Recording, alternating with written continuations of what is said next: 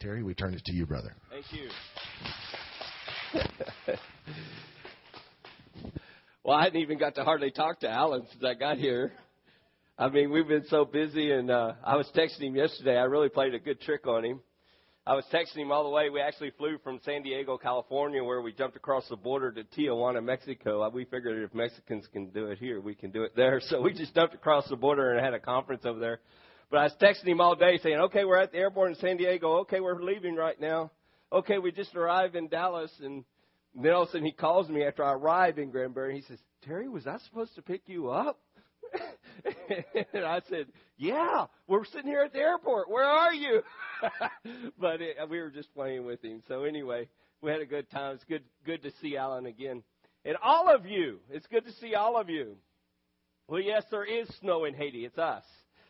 And so if you want to go ahead and flip the slideshow, or I got just to catch you up, me and Eville, will you stand up? Isn't this a beautiful lady, a woman of God? God's treasure to me. Amen. It's important we do this, men. Flowers go a long ways. You know. But go ahead, let's flip the slide.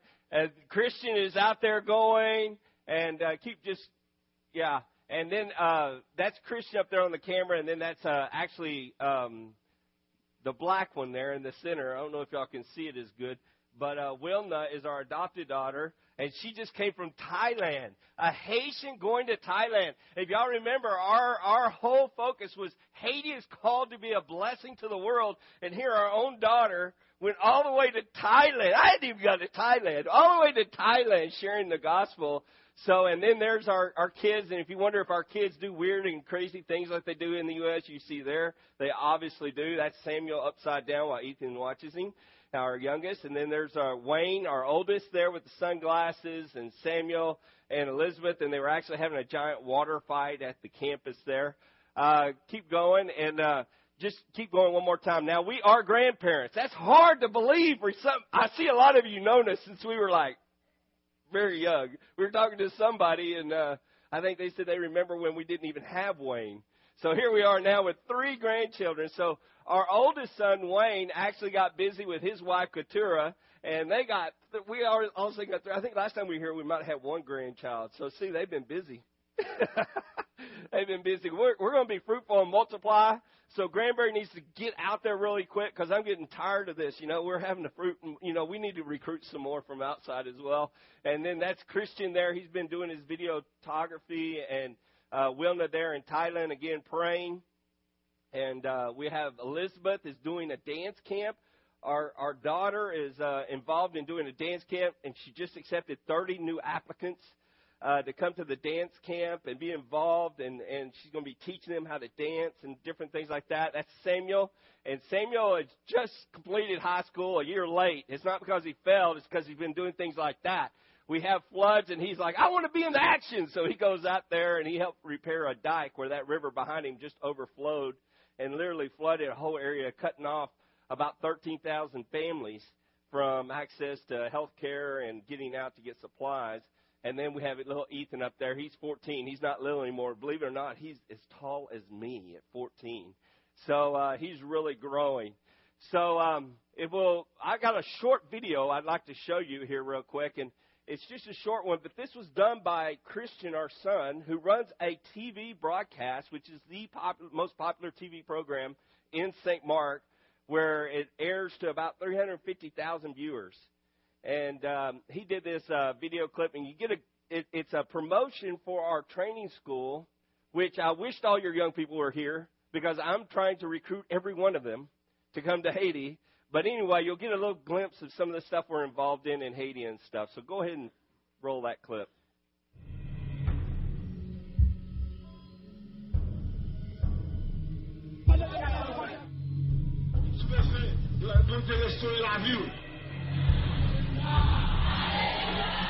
I just knew I was going for the purpose of building a real relationship with God. It's about who is God created you to be. I can tell you that you're going to be changed completely. There's a lot of people out there that don't think you can hear God, but actually God wants to communicate with you. It's helped me to know who God is more, not just to go to church and just to live life, but to actually have a relationship with Him. It's about becoming Jesus' disciples. You should give up everything that you had in your mind before. You're brought into an atmosphere that is so community-driven. They're like my sisters and my brothers. There's constant times of just being able to challenge each other. Why did I come to Haiti? Why waste your time on Haiti, Tiffany? I believe that if you want to know God, you've got to go to a place where you need God. You will have a different view how people live all around the world. They need to know Jesus come to die for us. You don't just get to learn who you are in Christ, but you actually get to go out there and put it into practice. So we don't know where we're going or what we're doing. We don't know who we're ministering to or who we're ministering with. We don't know. We should rely on the Holy Spirit to make a plan for us.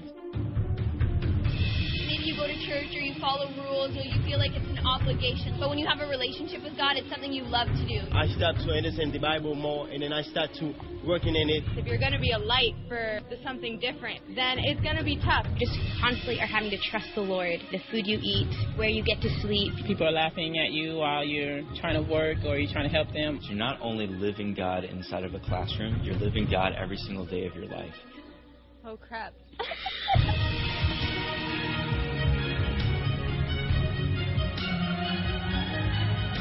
We're living like the Bible does. There's going to be times where you're going to have to pick yourself up. You're going to have to die to your flesh. It's only going to take 5 months of your life. Everything that I have learned here, I can take them with me. It's using what God's given you to transform a nation. When you go and share your testimony and people's lives are changed, that's what it's for. It's all about bringing people together who have a heart to make God known. At the end of it, you look back and you say, this is what the Lord brought me through. So when you come, be ready.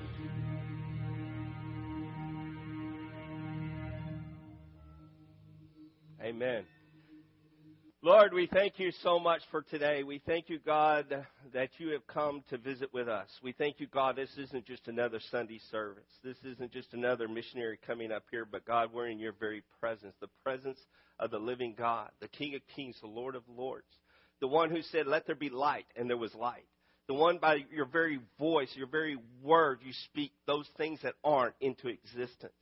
We thank you, God, that we're able to come and worship you freely in this place, and that you come to abide with us in this place. And, Lord, I would just pray that you would speak to us now. Speak to each person here, Lord. You have a word for each person that has come this morning. Lord, may your word, the Bible, just leap out of the pages to us. May we get fresh revelation from you, God. How are we to survive? How are we to breathe without you in this place today, God? So we so desperately need you, and we cry out for that. In Jesus' name, amen. Before, as I was here and praying, I just felt like God gave me a vision for you as a fellowship. And this first vision was for the whole fellowship, and then God gave me a second vision just for you who are here today. But the first vision, I saw this ocean and a wave, and it was like a giant swell. And I was expecting this swell to just come crashing down. How majestic is it? I mean, you ever see those crashing waves? You know how cool they are, how powerful they are. And I was thinking, oh, that's cool. I was waiting for it to crash, but all I saw was a swell. And I said, what does this mean, God? And I really felt like God said that he's building a swell of the power of his presence and his spirit amongst you. And then I saw people that got caught in the swell. And the wave didn't come crashing on them. No, it just drew them into the swell. And the swell got bigger and bigger and bigger. I never saw it crash. All I can say is I just really felt like God said, I'm building a swell right now in your fellowship. And God's going to be doing some incredible things. And then after that, I said, God, what do you have for these people right here this morning that came this early? And I felt like God said to tell you, you are not coasters. That's what I felt like God said. I see a lot of young people. You're like, where? No, you, all of you. We're all young. I just turned 50. We're all young. But God's Word that he spoke to me was that you're not coasters. In other words, your time is not finished. You aren't to coast through the rest of your life, that God still has things for you. And that even in this swell, you're going to play a vital role. You aren't here for the ride. You're here to be a part of it. And, you know, as I dwelt on that and I began to just thank God for that, I thought about some situations that just recently happened with us in the mission. Wayne, my oldest son now, has taken over the St. Mark campus. I'm doing only national. We have 4 locations now in Haiti. And I'm doing only the national. I'm doing a coaching. I'm doing the passing on to the next generation phase. And as I was thinking about that, I thought about a situation that just recently happened where my son was really freaked out. And he was like, how is this going to work? I don't know what to do. And he was trying to do everything he could. And I basically just told him what needed to be said to basically let him know there's a tomorrow. And you know that generation, this generation rising up, they're going to have fights, they're going to have battles, they're going to have challenges. They're going to wonder, how am I going to get to this nation? How am I going to see the airfare come in? How is this going? Am I going to live past today? And they need you to say, there's tomorrow. I just really felt that. You guys are going to be, you are not to be disengaged, but you're to be engaged in all the youth. It's not just for Yvette. It's for all of us, all of you. And that you need to expect God to use you to speak in to that next generation as that swell builds. You're going to bring the stability that brings the power. You know, there's more power and energy in a swell than just a crash, because a crash is the expelling of that power, but the swell is the strength and the power. You know, and I just really want to encourage you with that word this morning and really feel like it was from the Lord. If you'd like to turn in your Bible as a missionary, I've got to share on Matthew chapter 28. It's just not right. I don't think God would approve if I didn't read this scripture. Matthew chapter 28 is the Great Commission, verse 19 through 20. And it says, therefore go and make disciples of all nations, baptizing them in the name of the Father, the Son, and the Holy Spirit, and teaching them to obey everything I've commanded you. Well, I tell you what, it's been exciting these last year and a half, 2 years since I've been able to be here with you. We've seen God do so many things. We've had crusades. Last year we had a crusade. This year we had 2 crusades already, one in 2 different cities. And God has been moving. This year when our crusade kicked off, we just started seeing an incredible response of salvation. We saw people coming forward. And they weren't just coming forward. They weren't just raising their hand. They weren't just coming sheepishly to the stage. They were actually invited by the pastors, the Haitian pastors. And by the way, Alan was right when he says I can call the pastors and pull together, but it's not 40. It's more like 100. But we have pastors' seminar at these crusades too, and we have 200. We have 300 that'll sign up, 200 show up, you know, and then all the church leaders and everything. So God is really doing some incredible things. And I can remember when I got thrown in prison, we had 45 pastors, which is a huge gathering, to talk about what happened. And then a month later, we had 94 pastors. And today, there's well over 250 churches in St. Mark. So we are seeing some incredible things happening as far as that goes. But at this crusade, I want to tell you one testimony. This one girl came up, and they had actually put chairs on the stage. You want to get saved? Get serious. Get up here on the stage and sit in the chair in front of everybody, which is also being televised live on television. So these people would come up, and one girl came up, and she was the queen of a voodoo festival. A voodoo festival had just happened. They had they nominated a queen, and she became the queen of the voodoo festival. She came up to get saved. She got saved on television. Then the next day, she came forward and said, I'd like to share my testimony. And she shared her testimony to everybody on television in St. Mark and at the crusade, how her whole family had been involved in voodoo as long as she can remember, and that how she accepted Christ, and Christ has come into her heart and changed her heart now. God is on the move. We have voodoo doctors now. They aren't willing to surrender to Christ, but they're asking us, well, Terry, what do I do if I turn to Christ because I have 5 wives and 32 kids? How am I to support them? You know, and what that tells me is, one, they're really mixed up about Christianity. You don't merge with God. You don't, just kind of like work out a deal or an arrangement with God. You surrender to God. You let go of the past and you fall into His arms, and that's the whole faith venture. Will you catch me, God? You know? And so, but the thing it tells me is that the witch doctors, the greatest witch doctors, the ones who actually do curses against people to die, those people are seeing the end game. They are starting to realize, I cannot continue this for very much longer. And so they're trying to negotiate a position in the body of Christ. We'll pray that they get there. That's how you can pray. If you want to pray. I have one guy, he's been not practicing voodoo for 4 years now. And he's still sitting there saying, I'm just waiting for Jesus to come and give me a revelation. Now, that all sounds good, doesn't it? I mean, that's positive. But for 4 years, what he's really doing, he's waiting for God to come make a deal. But God hadn't showed up. And I told him, I said, God ain't going to show up. He sent me to tell you, surrender. That's it. That's the deal. You know? But he hadn't surrendered yet, so we need to pray for him. But anyway, I can get going and going and going. But God called us to go and make disciples of nations. Right before I left Haiti, I was sitting down talking with the mayor, who is a good friend. And the mayor said to me right before I walked out the door, I told him, I said, hey, I got to go for a trip to the United States. I'll be gone about a month, just so you're aware of it. And he says, oh, who do I call if we have a hurricane? I tell you what, we are so influencing or discipling the city of St. Mark that we're integrated, interwoven. And now I just came from Tijuana, Mexico, where I talked to some people where we're trying to work up a program where we actually train an emergency disaster group for St. Mark that would be Haitians being trained to respond in disaster.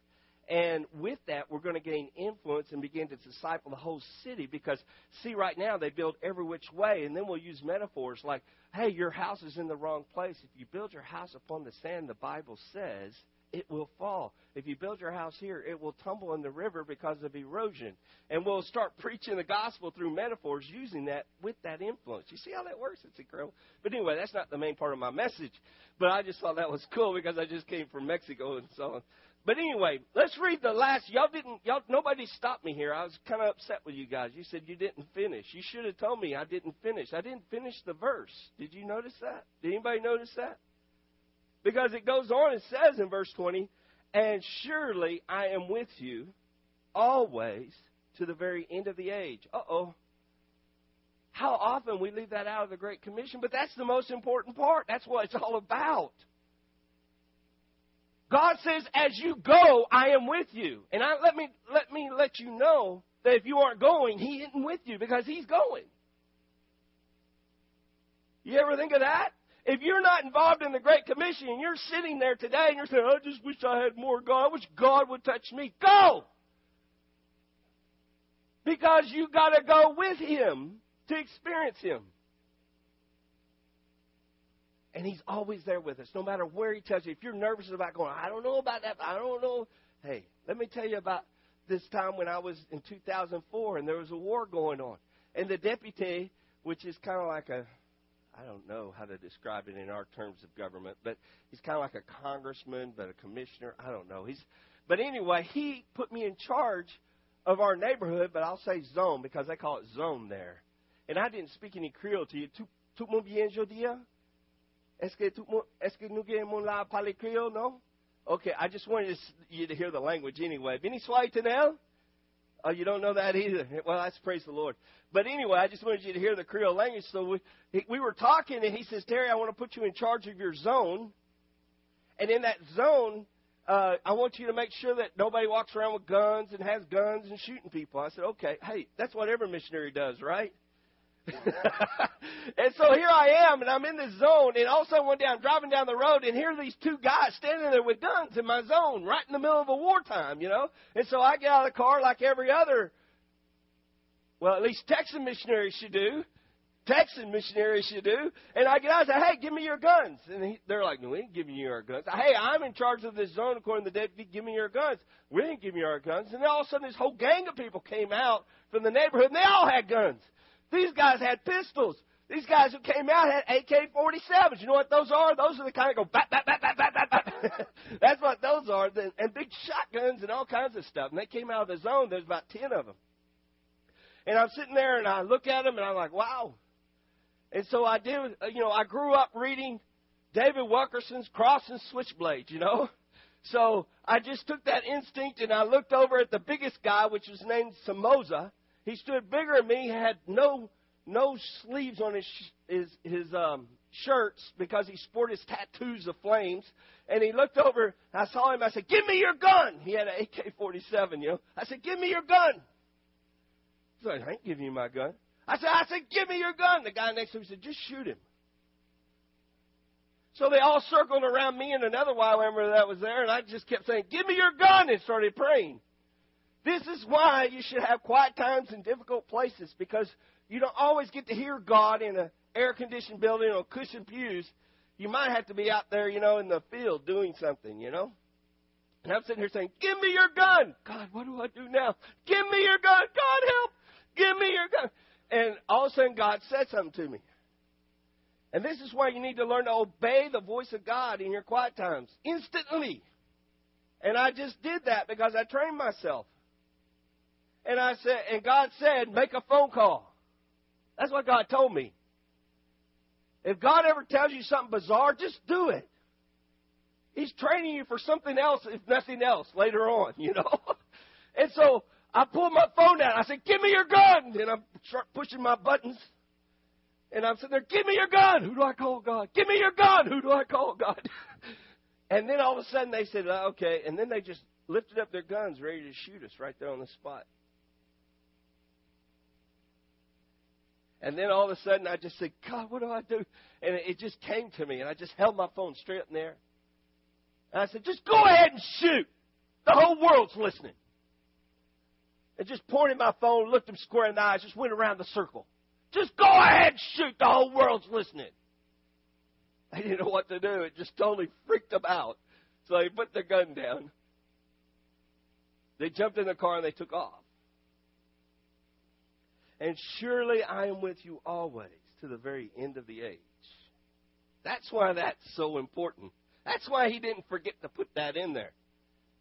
If nothing else, it was for Terry Snow in Haiti at that moment, standing for Somoza. That's why he put that verse in there. Have you ever had verses like that? God gave me that verse. God put that verse in the Bible just for me. We all have been, the thing I want to point at, the theme I want to give you today is we've all been saved for a purpose. In the Bible says we've been saved to have a relationship with Him. We hear that a lot in church. It's all about having a relationship with God. But then we see the Great Commission. It's all about having a relationship with God and sharing that with everybody else. But that's pretty bland. I don't know about you. That's like eating oatmeal in the morning. That's just bland. That to me is like putting up an easel up here with a canvas. But there's no picture on it. Just a blank canvas. And that's really how our lives are before God gets a hold of them. In the beginning, it's all about, you just got to start getting to know God, and then you got to spread it. But as we start living our lives with God, that's the color that goes on the canvas. A lot of people say, man, I wish this wouldn't happen to me. I wish that wouldn't happen to me. I wish my mother didn't get multiple sclerosis. But she did. I wish this didn't happen. Why did this happen to me? I don't understand this. God, you have forsaken me. You ever had that moment? I was there.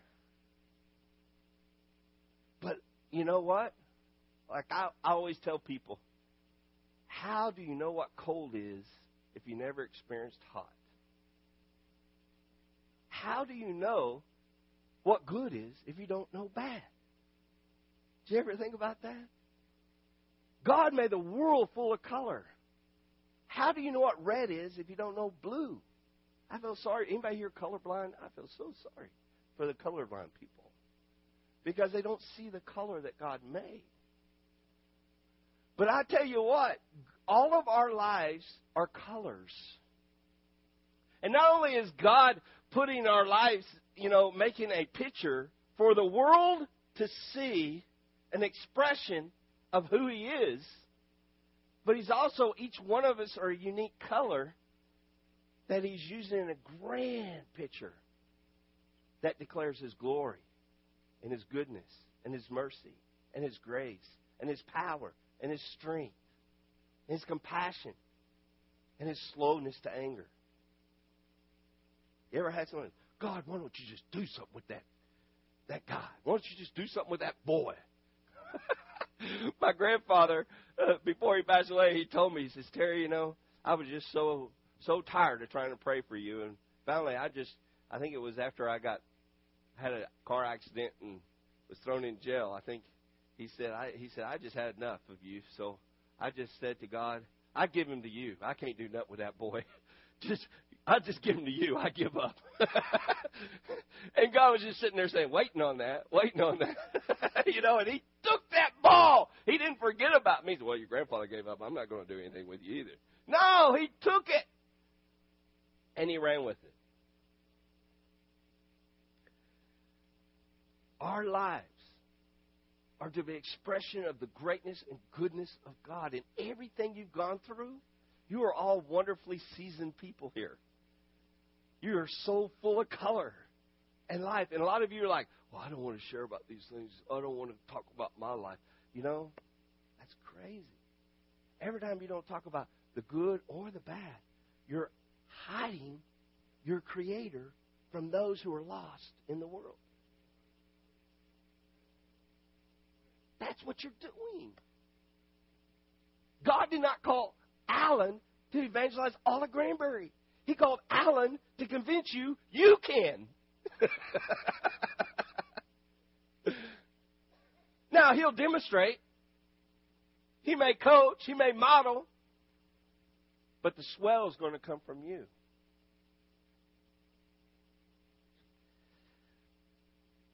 There's three things that I see that keep people from flowing from just knowing about God to letting God be known. There's three things. The first thing is uncleanness. The second thing is unqualified. The third thing, just not willing.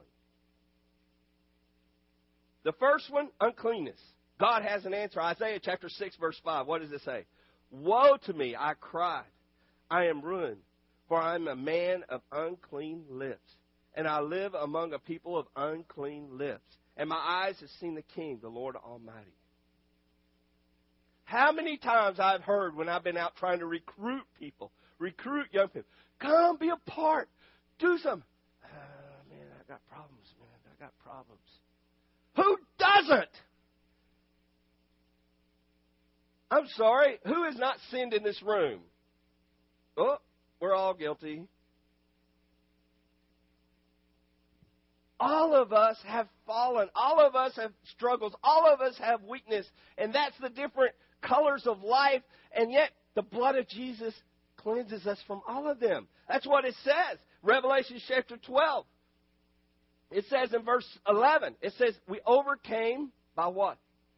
The blood of the Lamb. Is that scripture real or is it just a suggestion? That's real. So for all of us who are sitting there saying, well, I don't know, I got issues in my life. The minute you say, I've got to be holy before God can use me, is the minute you say, I don't need Jesus.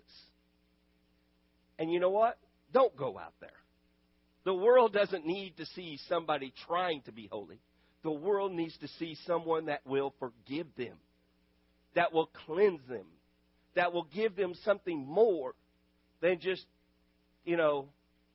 He doesn't just pardon them. He erases it. That's what the Bible says. He casts it as far as the east is from the west. How far is that? It's still going. I don't know.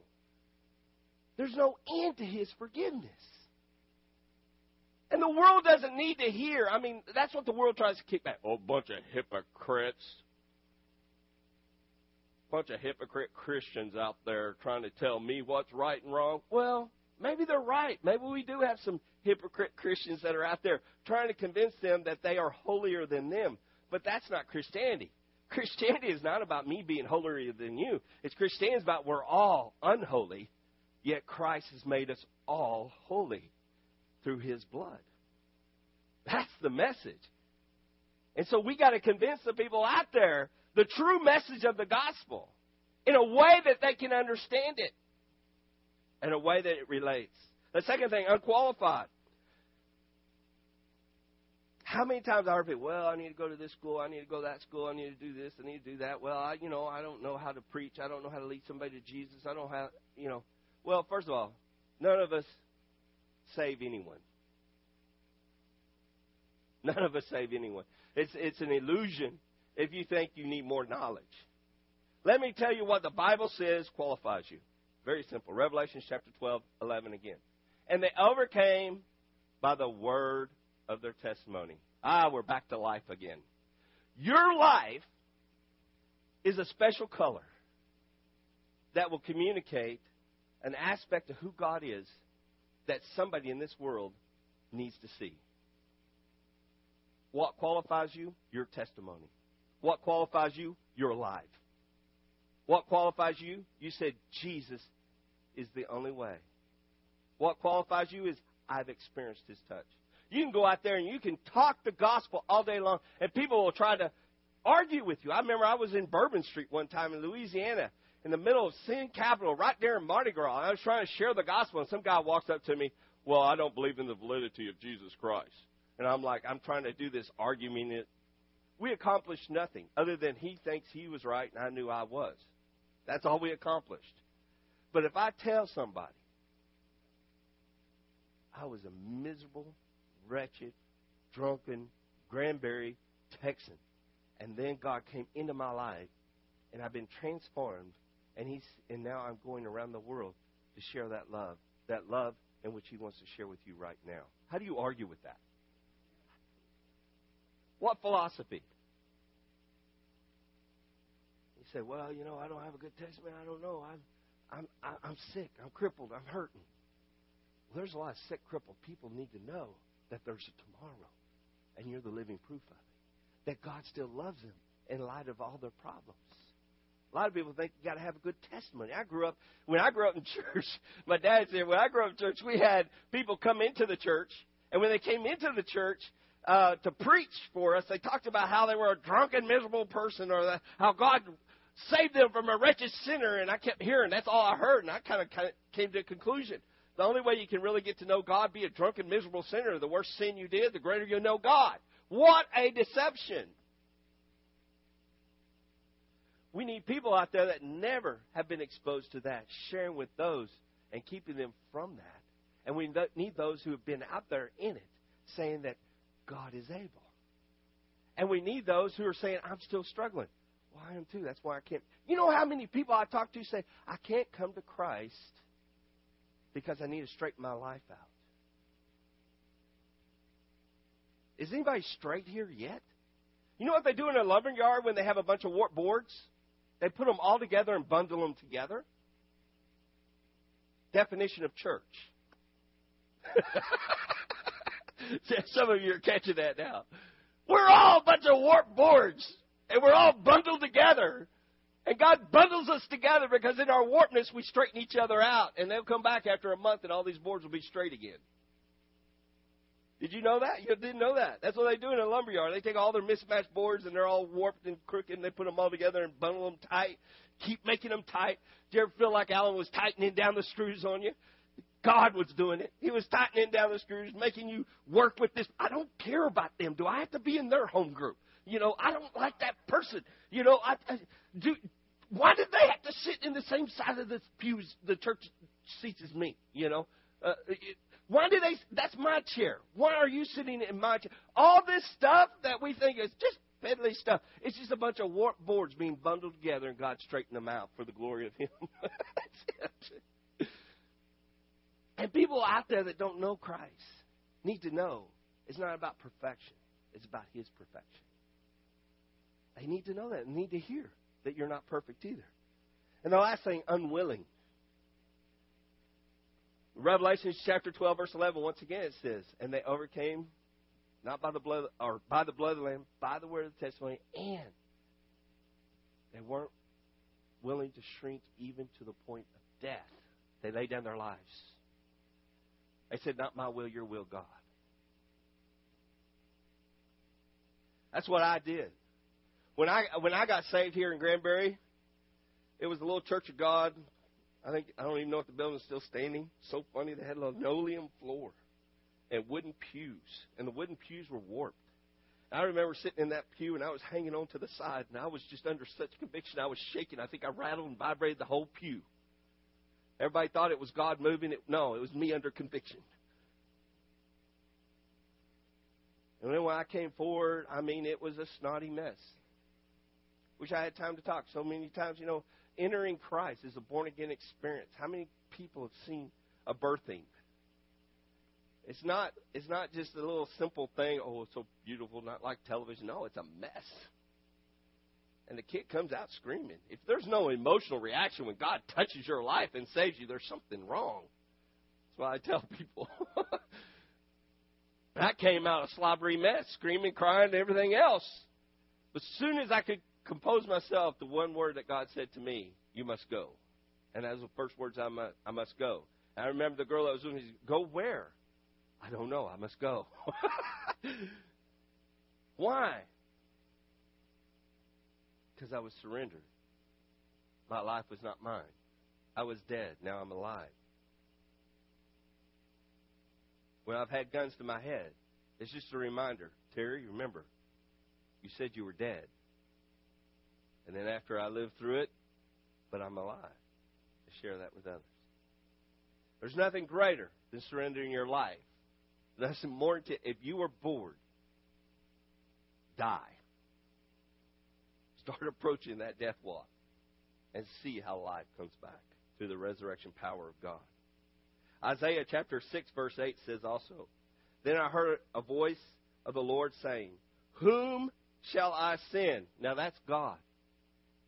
A lot of people always say, here I am. They all say, well, I'm just waiting for God to say. And you get the impression here God was looking, maybe even today. Who will I send? Who will I send? And then it goes on. It says, and who will go for us? So when God is looking at all of us, He's saying, who shall I send? But with the desire, with the urgent, with the hunger. Who will do it? See, it's never a question about, well, I'm just waiting on God. It's only a question about, are we open saying, me, Lord, me. You're not too old. And if you think you are, you better be at least sending some of these young people. Because when you get involved in the Great Commission, when you start surrendering, I just talked to a man, and I'll close. I'm sorry. Woo, time flies here. I'm used to these hour and a half long services preaching we have in the mission field. It's really hard, but at least, anyway. So, the thing is I talked to a man recently, and he says, Terry, and I don't say this to boast for him, and he didn't say it to boast for himself, but maybe he said it because God wanted me to share it with others. He says, I now give 100% of my income for the cause of Christ. He's not even taking income anymore to send people to the cause of the mission field. And actually, the reason why I think he was telling me that was because he had been a big supporter of sending, and now God had just spoke to him that he is supposed to start a ministry in his own city. After he's given 100% of his income to the cause of the gospel, now he says, now I want to give 100% of my life. I want to work full time. And his whole goal is to be a father to the fatherless. He wants to take young men who are in broken homes or whatever and just be a father to them, teaching them how to shave, how to get a job, how to do a resume, how to just learn to be young men What does God have for you? I don't believe you're to coast. That's the word of the Lord for you. Where is your part? Are you saying, here I am, Lord, send me? That's the challenge. I want to thank everyone here for your support. Right now, Ingvild and I are going through a little bit of financial challenges. But the one challenge we never have is wondering if Generation is going to send us something monthly to help us through that month. You guys have been so faithful. And because of you, you know, when you invest like that, you're at the crusade. You're there when that girl, that voodoo queen, says yes to Jesus and then stands up in front of her whole city and says, voodoo behind me. That was you. You're there when the 13,000 families are flooded out and nobody's coming except for us. And we block it up and we tell them now, would the witch doctor do this? No. But Christ did this. Why don't you turn to Christ? You're there when we deliver food. You were there in Poirier in January, a village that was known for voodoo and criminal activity. All the criminals go there to hide out while they're being chased by the police. You were there when I stood up and I told those people, I don't care for you, but God cares for you. I didn't want to come here this morning. That literally happened. I told them I was so disgusted with these people. I had done so many things to help them. They just spit in my face. And so I just told them, I didn't want to come here. But God said, come. So the only reason I'm here is because of God. As a result, 60 of them repented. The biggest conversion we had at that village ever in any of the other villages combined. 60 people came to Christ and said, yes, Lord. As I shared with them how much Jesus loved them even more than I could love them. And they said yes to Jesus. Now they've given us 3 pieces of land.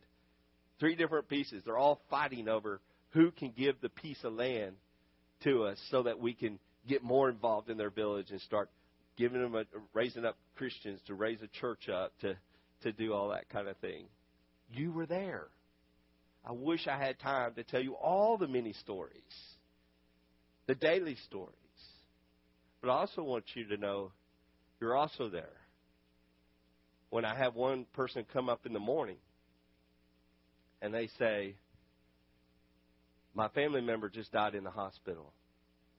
They've been in the freezer. The body's been in the freezer for over a week. They're going to dump them in a public grave if I don't get money and have them proper buried.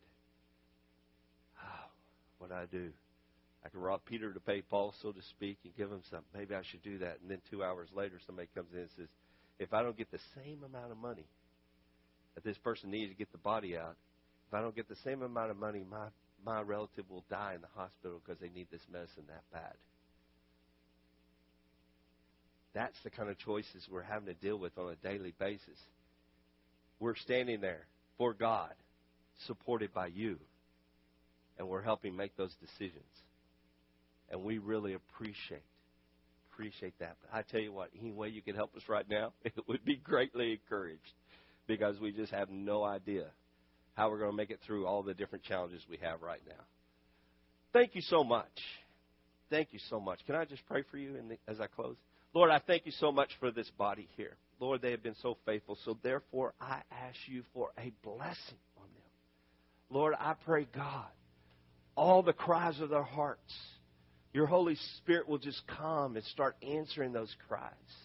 Oh, God, that you would make them wealthy in you. And if that means wealthy financially, so be it too, God. Release the gates of heaven. Oh, God, bless them, anoint them, and meet their needs. In Jesus' name, amen.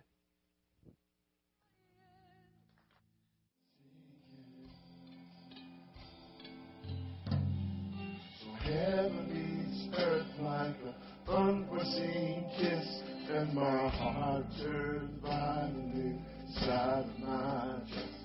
I don't have time to maintain these regrets.